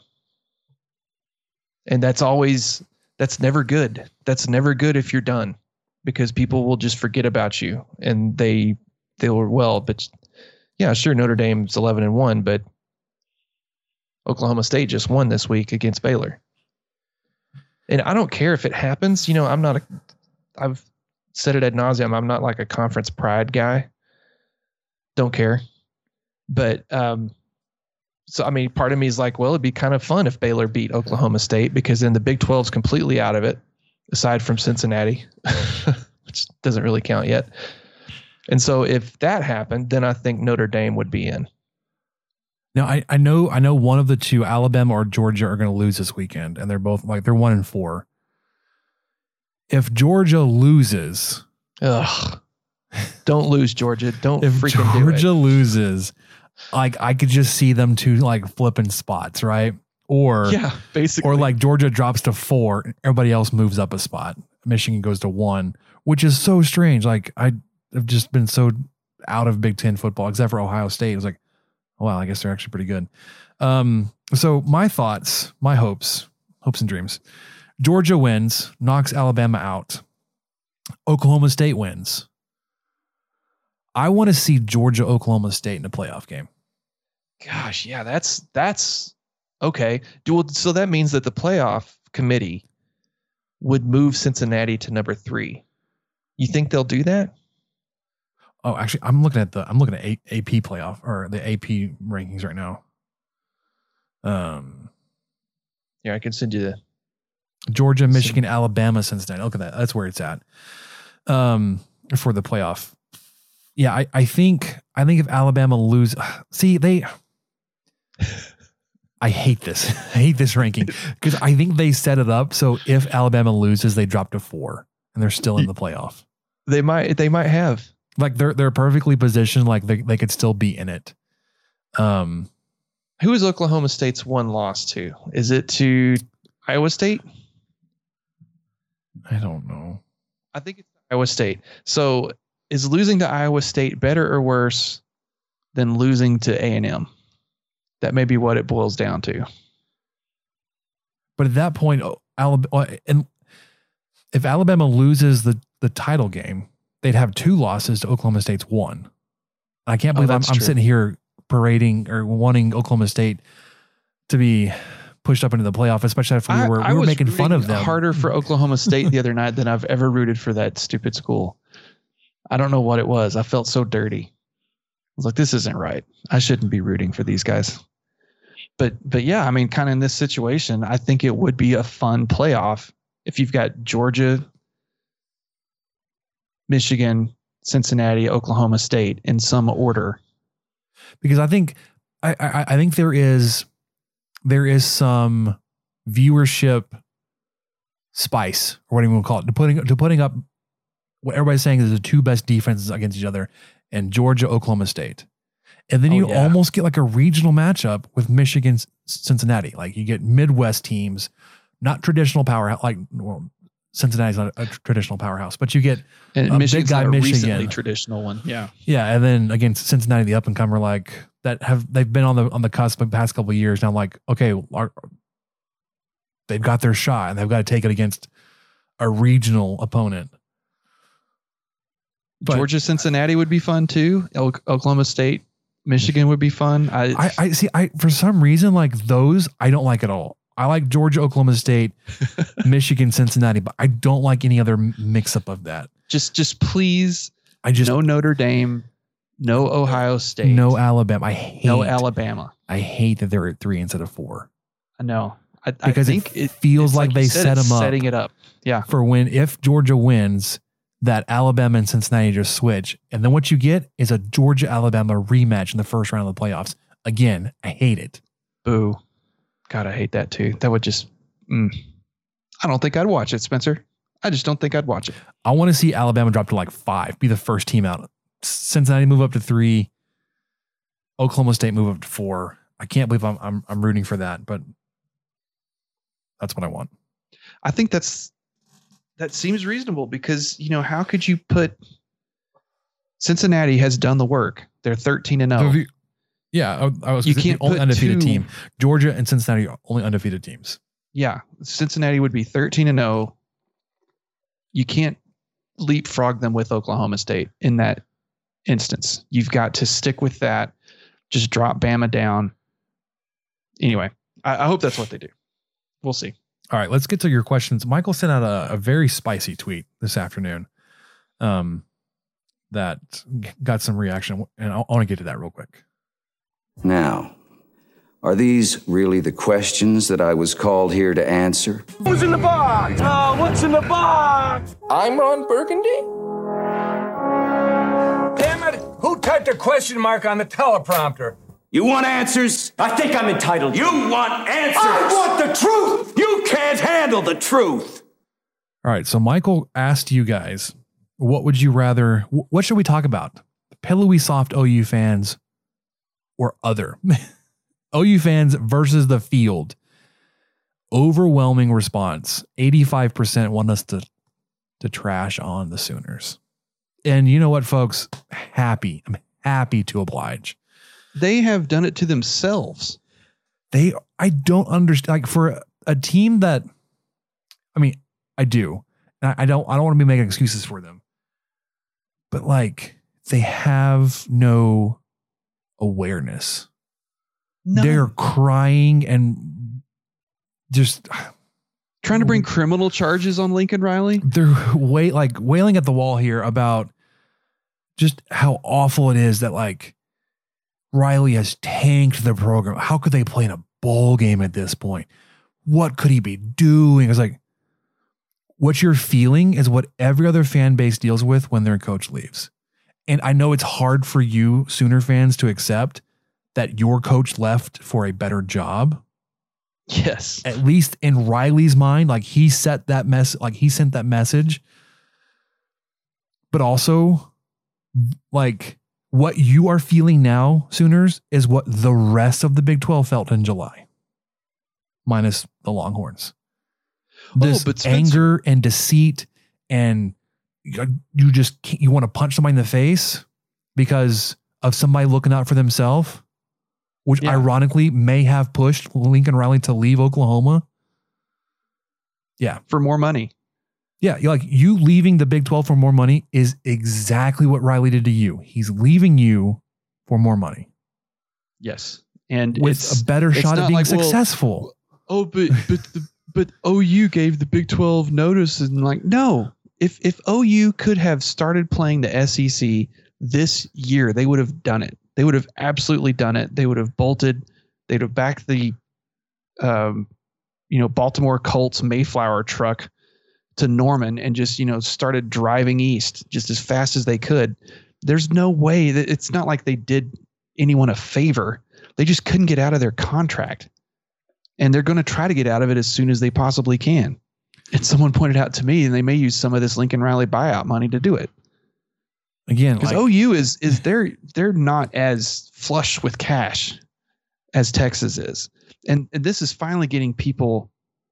I think OU fans are finally realizing that, yeah, okay, Texas has taken a lot of hits on this, and OU has somehow come unscathed. But now when something like this comes out and the fans just start to go ape, thinking that they have been wronged and cheated on the nth degree, then they're realizing real quick, no one likes you.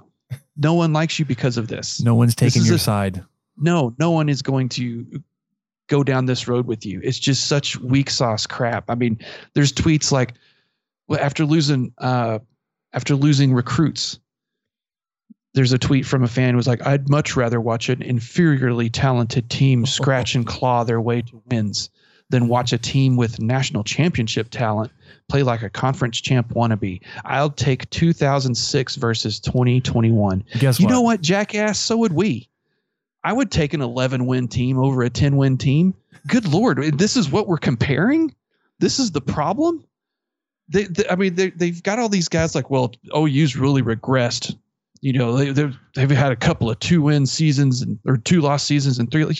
Guys, you haven't faced any adversity for 7 years. That was the last time they had 5 losses. And I think they won the championship like the year after that and the year before maybe. They've won 6 straight. Get out of here. They haven't had a coaching search since I was a freshman in high school. They haven't had to do this. They have been so spoiled. And they're just now realizing it. And I think some of them have come out of that shadow and are like, oh, God, yeah, let's tone it down a bit, guys. Things aren't that bad. It's still OU, and OU is a big name and all that kind of stuff. But there was just so many people that just completely were beside themselves that, oh, this can't happen to us. And then the trader stuff, the softest of pillowy soft stuff to put trader stuff on your own campus for this coach who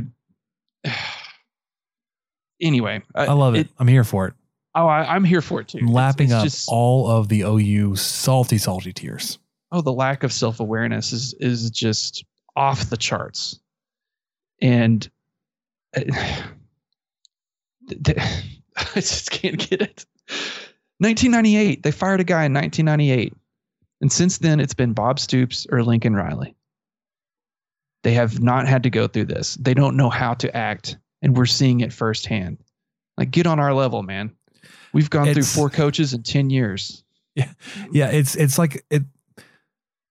I would say a very large part of their fan base has never had to deal with a coaching search, so they don't know what to do. Like this is par for the course, man. This is what happens. And even I'd say even a very large part of their fan doesn't know what to do. As not, to not go to a Big 12 championship. Yeah, there's that too. And to not win it. They don't know. It's like 7 years. You think about it. If you became a fan of OU, like when you went to school there or right before you started, that's a really rabid age from like 17 to 24. And then, so all this news hits at 24 and you're just, this has never happened before. I don't know how to feel. Yeah, because 24-year-old Oklahoma fan didn't have to do a coaching search. No. Except for when he was 4 years old. He wouldn't. Yeah. He doesn't care. Anyway, the OU fans on Twitter, just hilarious. I don't envy them either, because it's like, who's out there? Like, who is a legitimate coach? Because you saw USC be open for so long, and it was open for so long. I was like, and then forgot about it. It got quiet. It was like, well, Like, are they just going to settle? Like, they're just going to quietly hire or like promote somebody and just be like, we're just going to kind of hold serve here until something else comes up. LSU hiring Brian Kelly. That's a big fat wet fart. Like that doesn't make a splash, and they're paying him like they're excited to have him. It's something like $10 million a year, whatever the contract was, like 10-year, $95 million or something. Yeah, stupid. Is $100 million with all the other crap with Stupid it. amounts of money. It's like, I would not be excited for that as an LSU fan. What's left for Oklahoma to go get? Like, they're a big name. They're excited about possibly getting Venables back. Cliff Kingsbury to hear somebody tell it. And so I'm his agent, I guess. Yeah. And one, like, if this is nothing more than him getting a raise at Arizona, like that's what the agent's there for, right? Like, he's the one that like negotiates on behalf of his client, also helps him get a pay increase too. But I actually had a thought though, Michael. It's like, no, we didn't think Kingsbury was cut out for the college game. But I think at a program such as Oklahoma, where you can insulate yourself from doing recruiting and that kind of thing, you can hire the staff around you to do that for you. You could essentially recreate your NFL environment at Oklahoma with the resources they have. Maybe it makes sense. And I could kind of live with it because they'll be in the SEC by then, probably, or very close to it.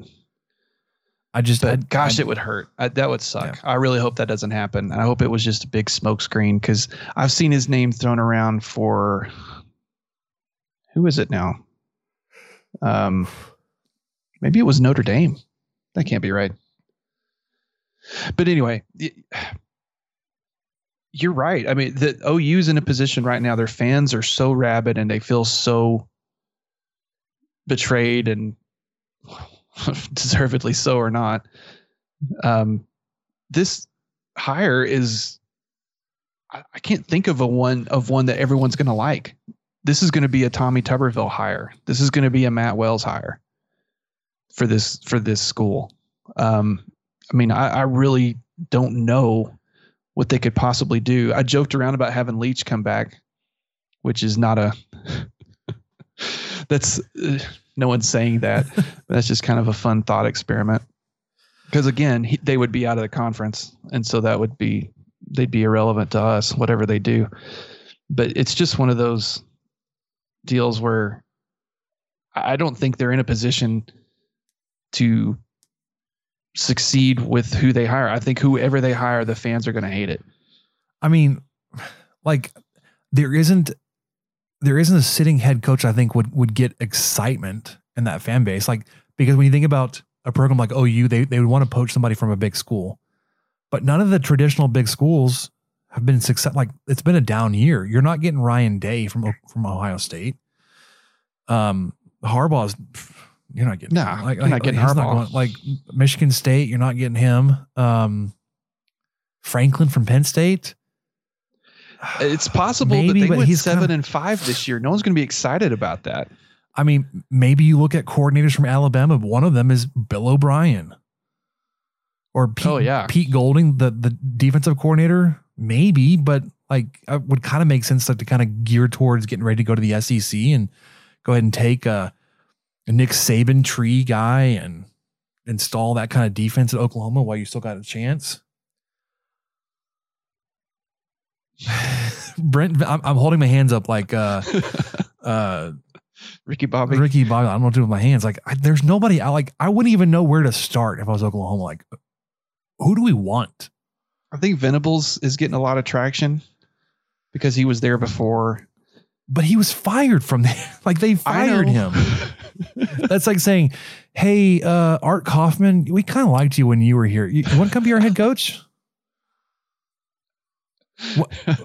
I guess Texas Tech didn't fire Kaufman. He was on the staff when Tuberville left. I'd be like, hey, Chad Glasgow, or hey, James Willis. Who's the guy we fired in Stillwater? Basically, Lyle Setensich. Yeah, there you go. Hey, you want to come be our head coach? Yeah, come on back. Run it back.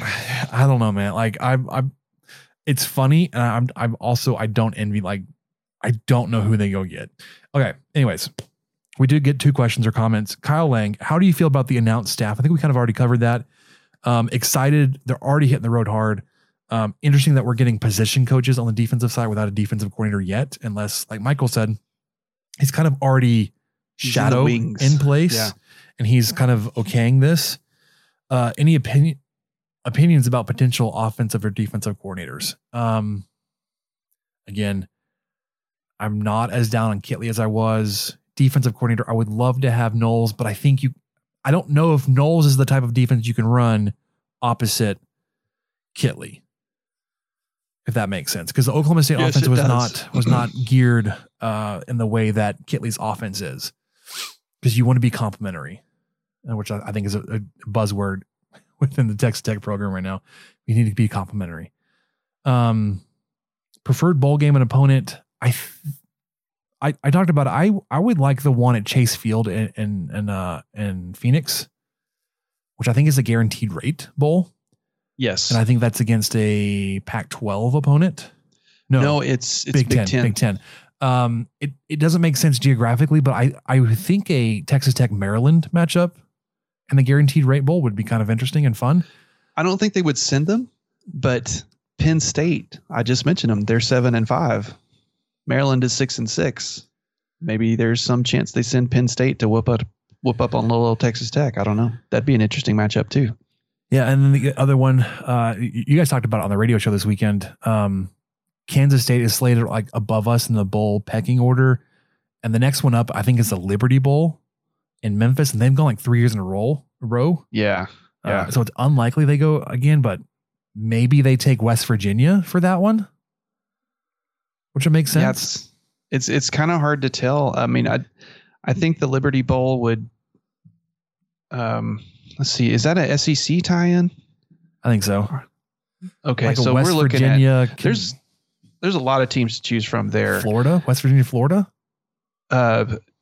Florida, Mississippi State. Yes, Neil Brown, Mike Leach. Let's see it. Yeah, but yeah. I mean, I think I would like the guaranteed rate bowl. That just sounds right. Send the guys to Arizona. It's probably going to be starting to get cold here and not be super fun. Go to Arizona, spend a couple days there. I'm sure there's a lot of cool stuff to do in Memphis too, but I know there is, but I would kind of like to stay out of Texas. Like, I don't want to go back to Houston again. Yeah. I don't know if we would technically qualify for the Texas Bowl or not. Unless we start like shuffling around, like Kansas doesn't want to go back to Memphis. So maybe they get the guaranteed rate bowl. And that leaves West Virginia and Texas Tech between Memphis and Houston. And it would just make sense to send Texas Tech to Houston and West Virginia to Memphis. But I don't know. We're going to find out on Sunday, though, Kyle. Looking forward to that. This season was odd, and that Tech could have easily won 8 games, which I said. I predict 8 games. We'll talk about that next week. Or 4 games. I suppose 6 games is just about right. Yeah, you could have lost the Houston game. You could have lost Iowa State. You could have lost West Virginia even. Stephen F. Austin. Could have lost Stephen F. Austin.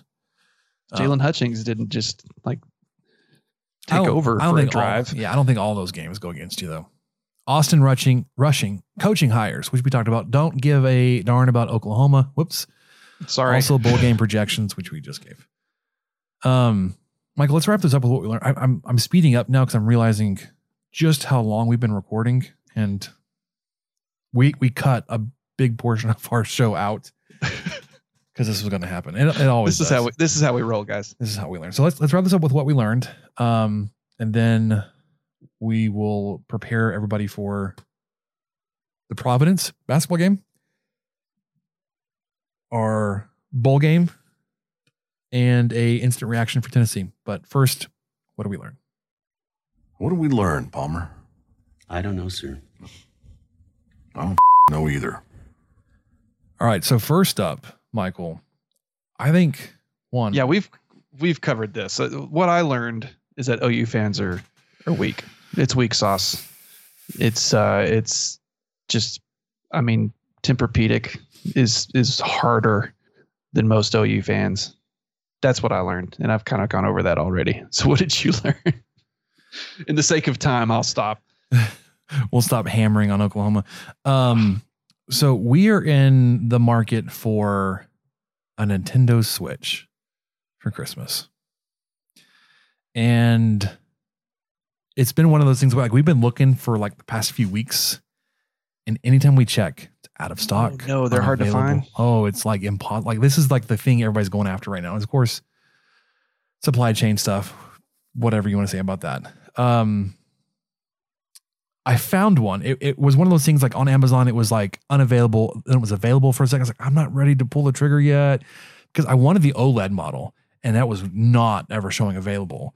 But it was the normal one, neon blue and red with Mario Kart 8. I was like, this little bundle, I like it. Perfect. It was like available, unavailable, available, unavailable. It was like, whatever. If it comes available again, I'm going to grab it. Monday morning, available, bought it. It says it is arriving Thursday. I have yet to receive an email from Amazon confirming my order. When I go into my orders on Amazon and I hit track package, it is not even shipped. But it's supposed to be here Thursday. So I don't think we're getting this on Thursday. I feel for you, man. We have one and I love it. It's great. My wife got it. And we have like Animal Crossing and Zelda Link's Awakening. That's basically a remake for the Game Boy one that I had growing up. Grayson right now is huge into all the Zelda games. Oh man, that Link's Awakening, that's a great one. My daughter's 4, so she doesn't really play it, but she likes to watch me play it, and she likes to give me ideas on what to do. And we have Mario Kart 8 too, which I'm terrible at, but it's a lot of fun. So the Switch is fantastic. I hope you get one. You're going to love it. I knew that they'd had some trouble last year, and a lot of it was just because people were looking for stuff to do at home. I knew that they were really hard to find, and the handheld ones were too. But I was hoping that with the OLED version coming out that they might get a little bit easier to get, because then you've got 3 options. If you really just want it, the handheld, you can't plug it into your TV like you can the full-blown Switch version. But the OLED, I thought maybe that'll free up some of the other stuff, but apparently not. Yeah, so they've got 3 different consoles. They've got the OLED, they've got the regular, and they've got the light. The light one is the one that doesn't have the removable controllers, doesn't have the base, whatever. It's just a handheld console. It's great. Also not available. I wasn't interested in that one either. Yeah. We went for the middle one because I couldn't find the OLED. I want the OLED. I've got it pulled up in a separate window. I'll refresh if I think about it in case it comes available. I'll add it to the cart and buy it and then cancel my other order. Especially since this other one I purchased it yesterday. And you know how quickly you'll get a confirmation email from Amazon when you buy something like, oh, here's your order confirmed. Never got that email. Yeah, it almost annoys me how fast it is because I'm still on my phone trying to exit the app, and I get the I click on the email by accident because it's already come on so fast. Yeah, this kind of reminds me. Last year I don't know how. I think I just was really lucky. And you might try Target. I don't know if you have a Target app, but that was how I got my Xbox Series X last year. And that was kind of a rodeo too, was to get one of those. People are still trying to get a PS5. It's been a year. It's insane. Yeah, and I'm seeing them get resold on Facebook for $1,000. Yes. Yeah. I've actually I know somebody that posted one. It was a PS5 with a game. Name? I'm not going to say it. With a game and all this stuff. It says I think it was unopened. And he said, I bought it. The wife's upset. I'm selling it back. $1,100. And the guy's like, if you bought it and your wife's upset, you should sell it back for what you paid for it. Yes. You're not flipping this system. Yeah. Anyways. Yeah, that's a absolute lie. So the Target, I've checked Target. All online it says in stores only, out of stock. It's not available to be shipped. Or you can't even place a back order on these things. It just says unavailable or out of stock. You can't even get in line right now. And I so much want the screen is so much better. It's bigger, brighter, better contrast. It's newer. I'm sorry, man. You just got to keep on trucking. Maybe it'll show up Thursday. You never know. Just like it never got confirmed through Amazon. It's like, hey, I actually never got this. It's like some guy in a Vespa just shows up. Hey, here's your Switch. What? He's like, holds his hand out for like a cash tip or something. Yeah, that'll be $1,100, sir. No, I already paid for it. We also paid for it with like credit card rewards points. So maybe that had something to do with it. I shouldn't. But it should have gone through immediately, just like everything else. Anyways. Yeah. Dealing with trying to get a Switch. It's a hectic thing. It's a hectic thing to do something like that during the holidays. Even though you're not like, this isn't Christmas Eve and you're trying to do it. It's still November and you're trying to do it and still having trouble. Yeah, man. It's like I said, we've been on this for a couple of weeks.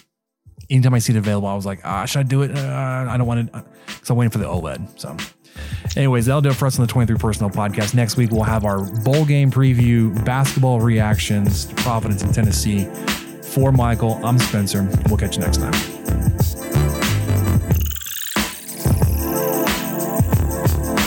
Thank you for listening to the 23 Personnel Podcast and sharing our fandom for the Texas Tech Red Raiders. You can connect with us on Twitter at 23personnel, Spencer at Puntsuck, and Michael at Michael_LBK, and find even more great content over on stakingtheplains.com. Help us out by rating the show and leaving a review on iTunes, and subscribe on whatever channel you listen to podcasts. Remember to tell your friends about the show. The guys will be back next week with another episode. And until then, guns up and let the tortillas fly.